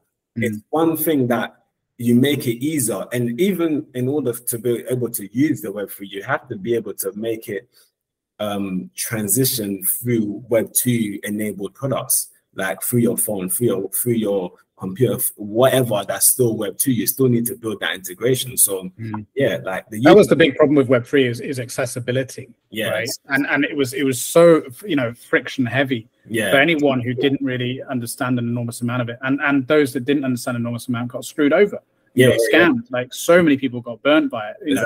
And so, like, for me, it's a combination of things with Web3 and NFTs and blockchain and all that, especially with this in landscape of NFTs. Like, you know, it wasn't regulated, still isn't regulated well, and so people are, you know, grifting and scamming all over the place. The accessibility level of it was terribly poor, and still is. Whereas then you look at AI, LLMs and Stable Diffusion have been around for ages, really long time. But all ChatGPT was, they were like, well, let's make an interface where anyone can use it. Let's make it accessible and make it easy to understand and make it safe. They did that, and then suddenly it blew up, and then obviously we have people replicate it. So I think, you know, blockchain could learn a lot from that. 100%. But you know, the biggest issue there is, unfortunately, that it's tied with money, and so naturally there's going to be a lot of issues there that need regulation and so on. I agree. I'm very dubious about the direction that can go in. I think there are some applications that, for me, you know, blockchain has behind the scenes from a technological perspective that are far more beneficial than, say, something like AI, you know, which is more customer facing. But even then, they're yet to be properly explored, which is a shame. I think, you know, the timestamp and authentication piece is great. You know, I think that can be used, but all of these things I look at as like back-end stuff. You know, they still need an interface to kind of make it usable, even for a back-end infrastructure. It's still like all over the place. To be able to use it, you still got to build it. Well, that's the problem with decentralization. Exactly. Like, it's a great idea in theory, but it's a bit like the idea of anarchy. It's just like, you know, if everything is all over the place, then no one who's in control of it, who's going to create the rule book for how it's managed, and that's the inherent problem with something that isn't managed by anyone in particular. It's open for abuse, and you can argue that over time any unordered system slowly becomes ordered, but that's happened to a degree, and it just so happens it's become ordered in ways which aren't always which are sometimes malicious. That's the problem. You know? Unfortunately, I think, you know, it's a great tool for community, and I think that can definitely be explored. In terms of, you know, saying that a whole country is going to run on that is very ambitious. I'm not going to say that it can't happen. It's just very ambitious. It looks like something that's a waste of time for me to try and figure out, or for someone to try and figure out how a company can run on that, because it doesn't really make sense. If we're looking at AI now, we're looking at Internet of Things. Those two come together, like it's amazing. But I still... There's probably some crossover as well. Like, you know, there's a big conversation in AI about copyright, you know, and ownership and stuff like that. And then, of course, blockchain has a large, you know, part in safeguarding that. There's got to be some crossover there, especially when it comes to artwork and, you know, things like the rights to someone's voice in music, or the right to someone's likeness and stuff like that. There's got to be something that can be done there in collaboration. But you know, the problem is, though, as well, as you know, in the world of investing as well, especially, is, you know, it's not sexy to talk about blockchain anymore. It's not sexy to talk about Web3 anymore. Now the sexy thing to talk about is AI. Exactly. So it's not going to get the money, which means, you know, we're probably not going to see this investment anymore. Probably not. In the same way that female founders in the medical world have been burned as a result of what is called that company. Oh God, I forgot the name of it now. Theranos. Web3 and NFTs have been burnt because of the scammy nature of NFTs. So it's you know, it's trends, it's fashion. It is. It's almost like that whole .com phase, right? Because even companies that were talking about, I'm going to do so much stuff in Web3, have now, you know, they killed that Web3 project. Now they're just focusing on AI. Exactly. Just clout chasers moving from one thing to the next, basically. Exactly, You know, when the whole stuff was happening, I saw it and I was like, I don't see, even because I have to think for wholesale, if, you know, any new thing that comes, you have to look at future-proof in your business, right? So I'm looking at, like, I don't see the most thing that we can do is add a payment system. Like, we can't, so you can use your crypto, but it doesn't. What else can we do? Like, I'm not going to add blockchain to a domain, or maybe like, does it make sense? Like, you know, that's pretty time-stamped already. We don't really need to think about that, you know. So I've spoken to some great founders on this show, you know, last season, and there was a couple I spoke to that are implementing aspects of Web3 and blockchain into their business in very smart ways that are coming up in future. And one of them in particular that really stood out to me, where he's talking about essentially making people's career history, putting people's career history in the blockchain, so it's verified that these people have actually worked in these places. There's need for that. And there's something there about actual individual identity and verifying truth in what people say and claim, especially when it comes to their experience and their knowledge or education, which I think is really interesting. Because when you talk about like some of the big issues facing the world today, truth or the lack of truth is a really big one, and people just being able to claim to be an expert or claim to have experience. So not just in the work, you know, he was focusing more specifically on the workplace, and so people could verify people's experience, but actually broader than that, I think that's one area which could be really beneficial to mankind. I agree. It's just being able to verify, like, you know, this person claims they went and studied, I don't know, psychology and at university. And so is their opinion on Twitter valid? Like this person's talking about the problems of vaccines. Do they have any qualifications in that area? Like, can we check? You know, there's definitely a big need for that authentication piece, and that's why that's so important. And I think, you know, just like how things work, we need great founders to come in and make that happen, because I don't have the time. You don't have the time. We're already tied up doing stuff. But one of the great things that we have working with new founders and new businesses, etc., is that we work with new founders, new businesses. So we are always going to be a part of this new things that's happening. We're always going to be at the cusp of it, which is great. So it's exciting. Able to, you know, help them in one way or the other to kind of build their business. So, you know. It's one of the main reasons I love doing what I do. I just get so pumped speaking to people about, you know, who are passionate about something and excited, and it rubs off on you, right? You know, it does. And it gets you out of bed in the morning and wants you to run your own business, and the same with the same passion. Like, I'm with you. I'm with you. Go on. That's why one of the number one pieces of advice I always give to first-time founders is to go out and meet other founders, because it actually that sort of infectious energy. Yeah, that energy is infectious. And let's face it, like, I don't know what it was like for you sort of coming up as an entrepreneur, but, you know, for me and for a lot of entrepreneurs I speak to, or founders I speak to, that a lot of their friends aren't in that mindset, right? So like, you don't really have anyone you can sit down and relate to in the things that you're going through and talking about. Like, otherwise you tell them like, you know, if you say like, oh, I'm about to quit my corporate job that pays $200K a year to pursue this thing, they'll be like, don't do that. That's not what you need to hear. It's crazy. What you need to hear is, you can do it. Yes, I believe in you. Have you thought about this? Like, I know someone that can help with that. And that's what you get from a network of founders, you know, who are all just as fucking crazy as you are. No, you're definitely right, because one of the things that I've seen is like, you have different conversations with different people.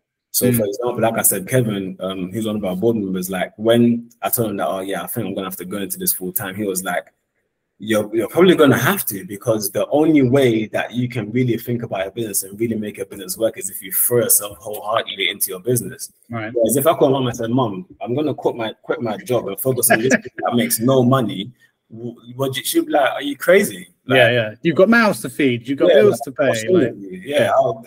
She would have a good conversation with me about that. But that's it, because friends and family are emotionally invested in what it is you're talking about, whereas, you know, advisors or other founders, they're not. They're talking about, I mean, they'll have some consideration to that, but it will be mostly practical, and it will be, you know, based on what is achievable and what is logical and what they believe of your skill set and things like that. You know? I mean, I was very fortunate, because my partner, you know, she's done amazing stuff where she's building a hotel in Africa. Like, she's taken risks. Oh, wow. She's done a lot of stuff. She's had an exit as well from a business. Like, she's done a lot of stuff, and she's only like 25 now.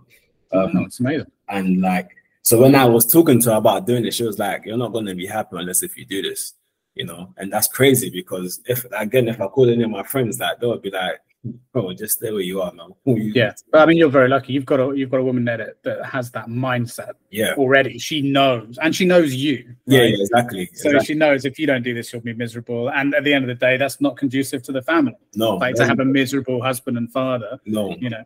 Are you married? I just assumed you're married. Not yet. Oh yeah. Oh, okay. You got plans then?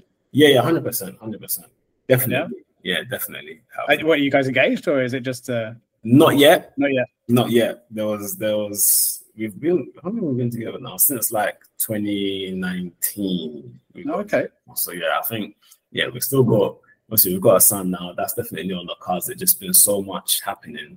Yeah. No one's really thought about, because she's obviously 50-50 in hostel. Without her, there will be no hostel. So, she put 50% of the money up when I was actually buying hostel. So yeah, she's very much integral. Right. Key investor. Yeah. Exactly. Yeah. So we're doing stuff together. We've got 3 other businesses that we run together. And yeah, so there's just a lot happening, but we will get the time at some point to get our lives in. Just keep it simple. I think if you're going to do it, keep it simple, because there's enough complexity in life. I worked with a founder who got married pretty recently, and he explained to me that it was like running a whole other startup. Yeah.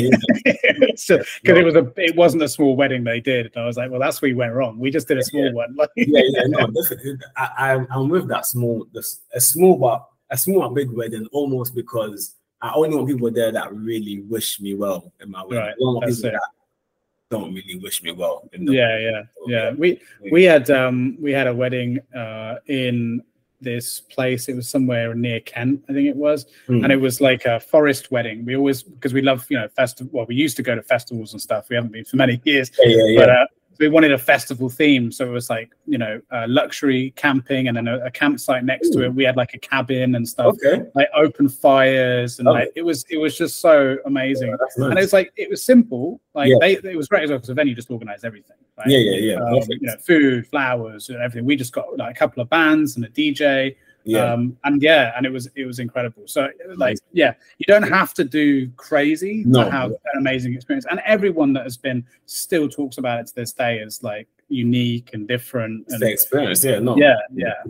An amazing experience. Yeah, and we wanted festival food as well. So curried goat and like jerk chicken and swordfish, and like that's the kind of stuff you would get if you went to a festival. And it was that experience. That's beautiful. It was good. That would be my advice. Go for something small but unique. Meaningful. Exactly. Very meaningful. I love that. I love that. But hey, man, no rush. At the end of the day, you do it when you're ready. You got any plans for any more kids?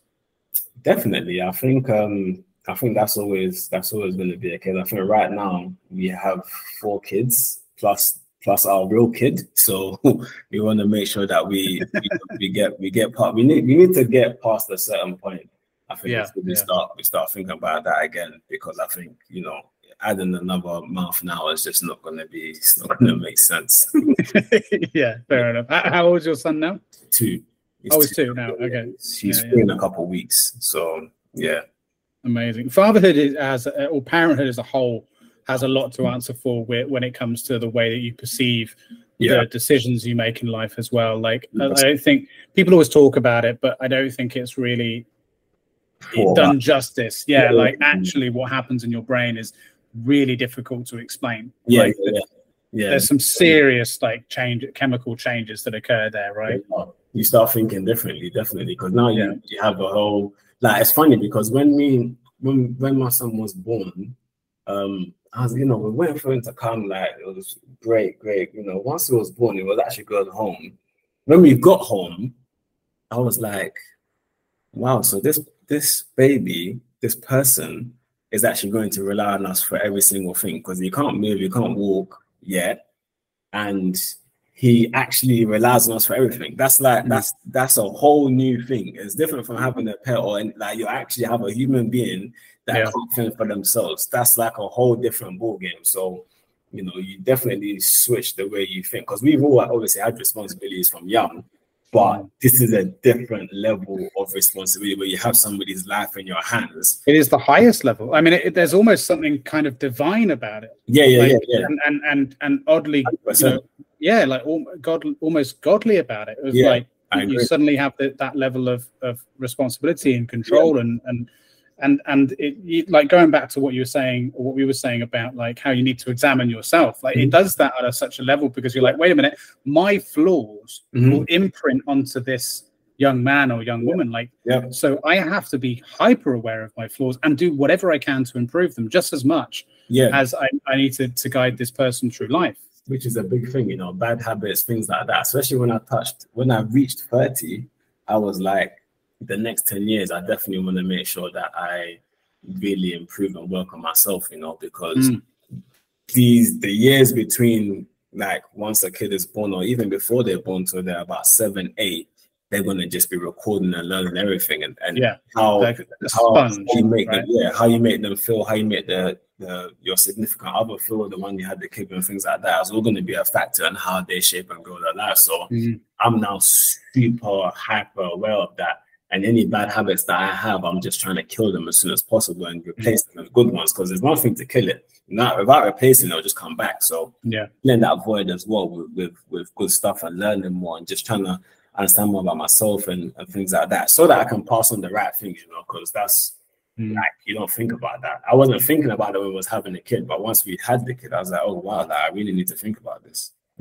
And prepare them for the world. Like, that's the thing as well, which I think, you know, we somewhat think about, but actually when you really sit down and think about it, it's far more complex. Like, yes, you got to instill a certain set of values, and like we were saying, you know, make sure they're absorbing the right things and so on. But actually, what you're doing beyond that is, I think Jordan Peterson, for all of his faults, and you can have whatever opinion you want on the man, but like he made a really good sort of comment when he talked about the idea of parenthood is essentially to create like a micro version. I'm paraphrasing him, but to create like a micro version of the world.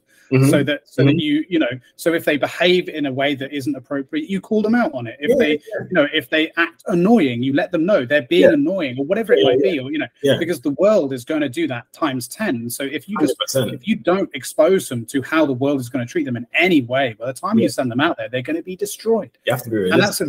And that's a very difficult thing to do, and it's a very difficult thing to do, I think, when if you're a single parent, you know, for example, because, you know, you choose to pick the battles that you want to pick. Like, my mum raised me pretty much single-handedly, and I know for a fact that she you know, got to a point I was a pain in the ass as a kid. And I know for a fact that if you're on your own, you're going to pick your battles. But actually, you do want to call out every single thing, but it's exhausting to do that. But if there's two of you, you can give each other energy. You can say, we're doing the right thing. This is difficult. It's tough, but it's the right thing. You know, and I had to learn the hard way in my early 20s that, you know, like, you know, my teenage years. Okay. Like, you will. You know. She did a good job. And to be fair, I think she you know, she did more. She picked more battles than most would. You know, to be fair to her. But it's hard, man. That's why it's a team effort.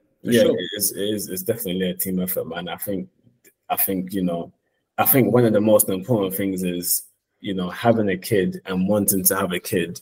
When you do have a kid, it's like, whether you two are together or not, that child shouldn't feel that, you know, because both of you need to come together to be able to provide that kid that balance that they need, which is always a big thing, because without that balance, is like, you might be good at something, which is just true in everything almost in life, is that with your partner or with your kid's mother or whoever, you're going to need to realize that, okay, I might be good at discipline, I might be good at showing love, etc. So how do we come together to make sure that, you know, you need to make these decisions together, because people don't make those, even before you, like, way before you even have a kid, you need to having those conversations, because parents and stuff, things like that, you don't want to be arguing with your significant other or whoever about your kid, or what they should and shouldn't be doing, because you guys are misaligned. Like, all these things are very important, and, you know, how it affects your kid is astronomical, because there's certain behaviors that I have that I don't know why I have it, and I'm trying to figure it out. But I now have to think about, was it because my parents did X, Y, and Z? Is that why I do X, Y, and Z? Like, you just don't know, and then going through that deep journey, that you end up realizing, okay, cool. So because my parents did this, it probably made me want to do X, Y, and Z, but then you still don't really understand. You're still trying to dig deeper and deeper and deeper and deeper. A lot of it's guesswork, but You're trying to do the best you can in analyzing it and breaking it down. Yeah, you won't always get it right, but yeah, man, it's tough. But look, we're coming towards the end of the podcast. But I wanted to end with asking you. We've talked a lot about some of the things you do when working with founders and so on.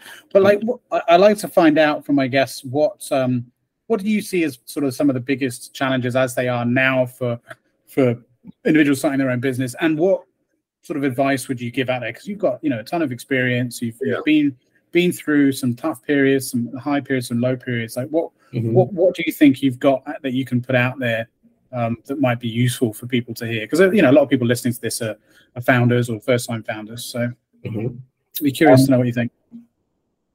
I think one of the most important things about a business that you need to figure out early on is, one, how you're going to fund the things that you need, and also how that business is then going to make money. Because I think one of the things that I've realized, even for myself, is I didn't really know how my business was going to make money for a long time. And one thing that I've realized has killed a lot of businesses is people tend to dive into things that they don't really understand.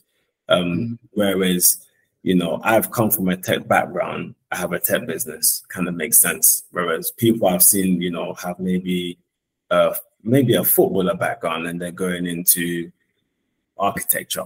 It's like, these are different things. You need to really you need to really figure out, if you're like the founders that I've seen that have done really well are founders that have a background in what they're doing. So if you've been a doctor, you then know about the medical field. You can create a medical business because you understand how everything works. Like those three things, figuring out how you're going to fund the things you need, because you're going to need to spend a lot of money, whether you like it or not. You're going to spend money.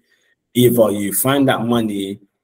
I'm not going to advise anyone to take a loan or take an investment 100%, because I didn't do it myself, so I wouldn't advise you to do that. But whatever your main income is, or whatever incomes you have, you need to then figure out how you're going to budget that to fund the things you need. Figure out how your business is going to make money, because you're making an investment. That's what you're doing. Like, people don't count themselves as investors. For me, I'm an investor first. That's where I came from. That's like one of my earliest experiences with business is investing, because I've been investing, even though I haven't maybe not been an official investor, but I've been investing from a very young age, because I've understood that if you invest something, you need to figure out how you're going to get back out of it, like how that is going to work for the long term. So and over what period of time and all that kind of stuff. Exactly, you need to know these things. So that money aspect is very important, because ideally, I've seen founders that don't want to spend money and end up crashing because they don't know what to do next, because you need money to figure out things. That's the truth. You need money to find people to help you. You need, not all the time, but you may need money. You need to figure out, if you don't have a business that's going to make money or going to be a business, people won't want to help you because they're going to be wasting their time. They need to figure out what makes your business, what's going to make a business big, or make it a business that I'm going to be interested in, to be able to even leverage some form of equity or whatever, because there's no point having equity in nothing, because you might not need to pay somebody as a staff member, but they need to believe in your vision. They need to understand what you're going to do. You need to be super clear about what you're doing. And that's another thing, having that clarity on what your business is, what your business does, what you want to achieve with that business, what your vision, your mission. All of those things are very important, because you can start and then get to a point where it's like, okay, I don't really remember why I started this. Why am I doing what I'm doing? Who am I trying to help? And these things should be easily answerable. If somebody comes to ask you a question, what does your business do? Who are you trying to help? All these like qualifying questions, even as an investor, if they ask you those questions and you don't know, that means you're not running a business that you understand. That's a very big issue. You need to understand those things to be able to build your client acquisition strategy, your marketing strategy, all of that stuff, because it's already built in your ethos, your architecture, your branding. You understand, I'm a business that is for this person. I'm going to go here. Super clear. That's it. Don't make it confusing. Just make sure you understand what you're doing, and you can build out from that. Do you think that's ultimately why all of these other ventures that you were thinking about starting, you didn't start, like the food shop, the food truck, all these other things, because actually that's not your experience. And so you started looking into them and just realized there's a wealth of things I don't know here, I'm not comfortable with. Let's go with what I know.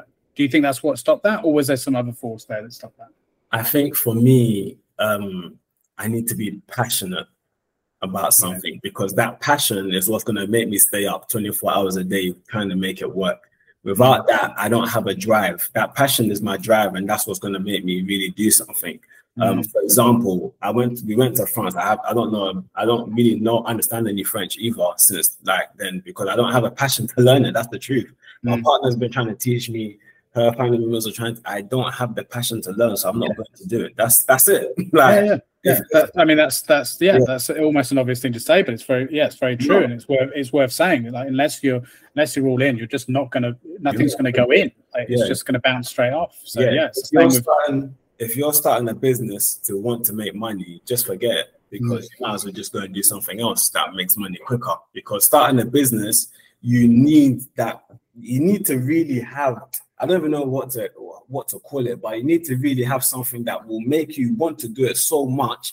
There's such a driving force that you don't care how long it takes for you to make anything. You just want to make it work. You want to really serve the people that are trying to serve. And that's what will bring the success after, because you saying, okay, I want to make 100K a year doing that. You might as well just learn a skill that will take you to make that.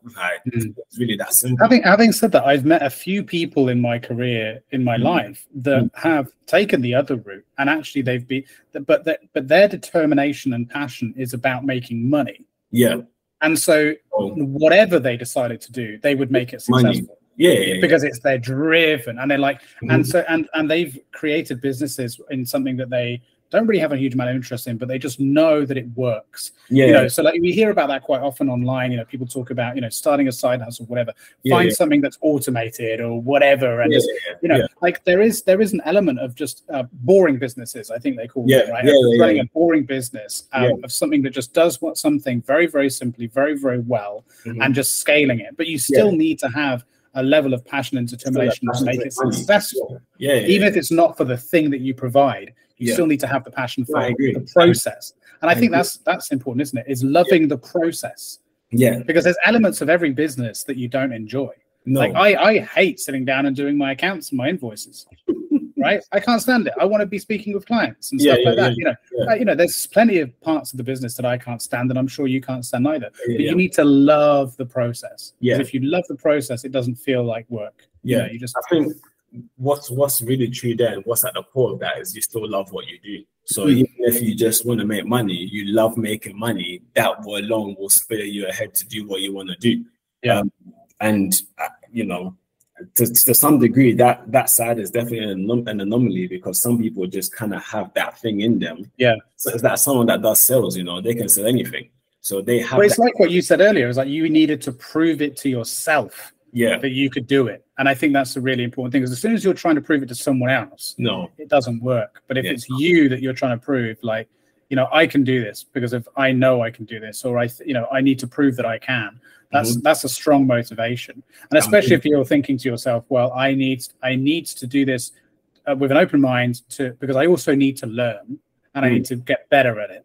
Like that's a strong, powerful thing too, because then there's an excitement of the unknown, of what are you going to learn, and that. Because otherwise it's monotonous, and no one likes monotony. Sorry, I kind of hijacked your answer. No, it makes sense.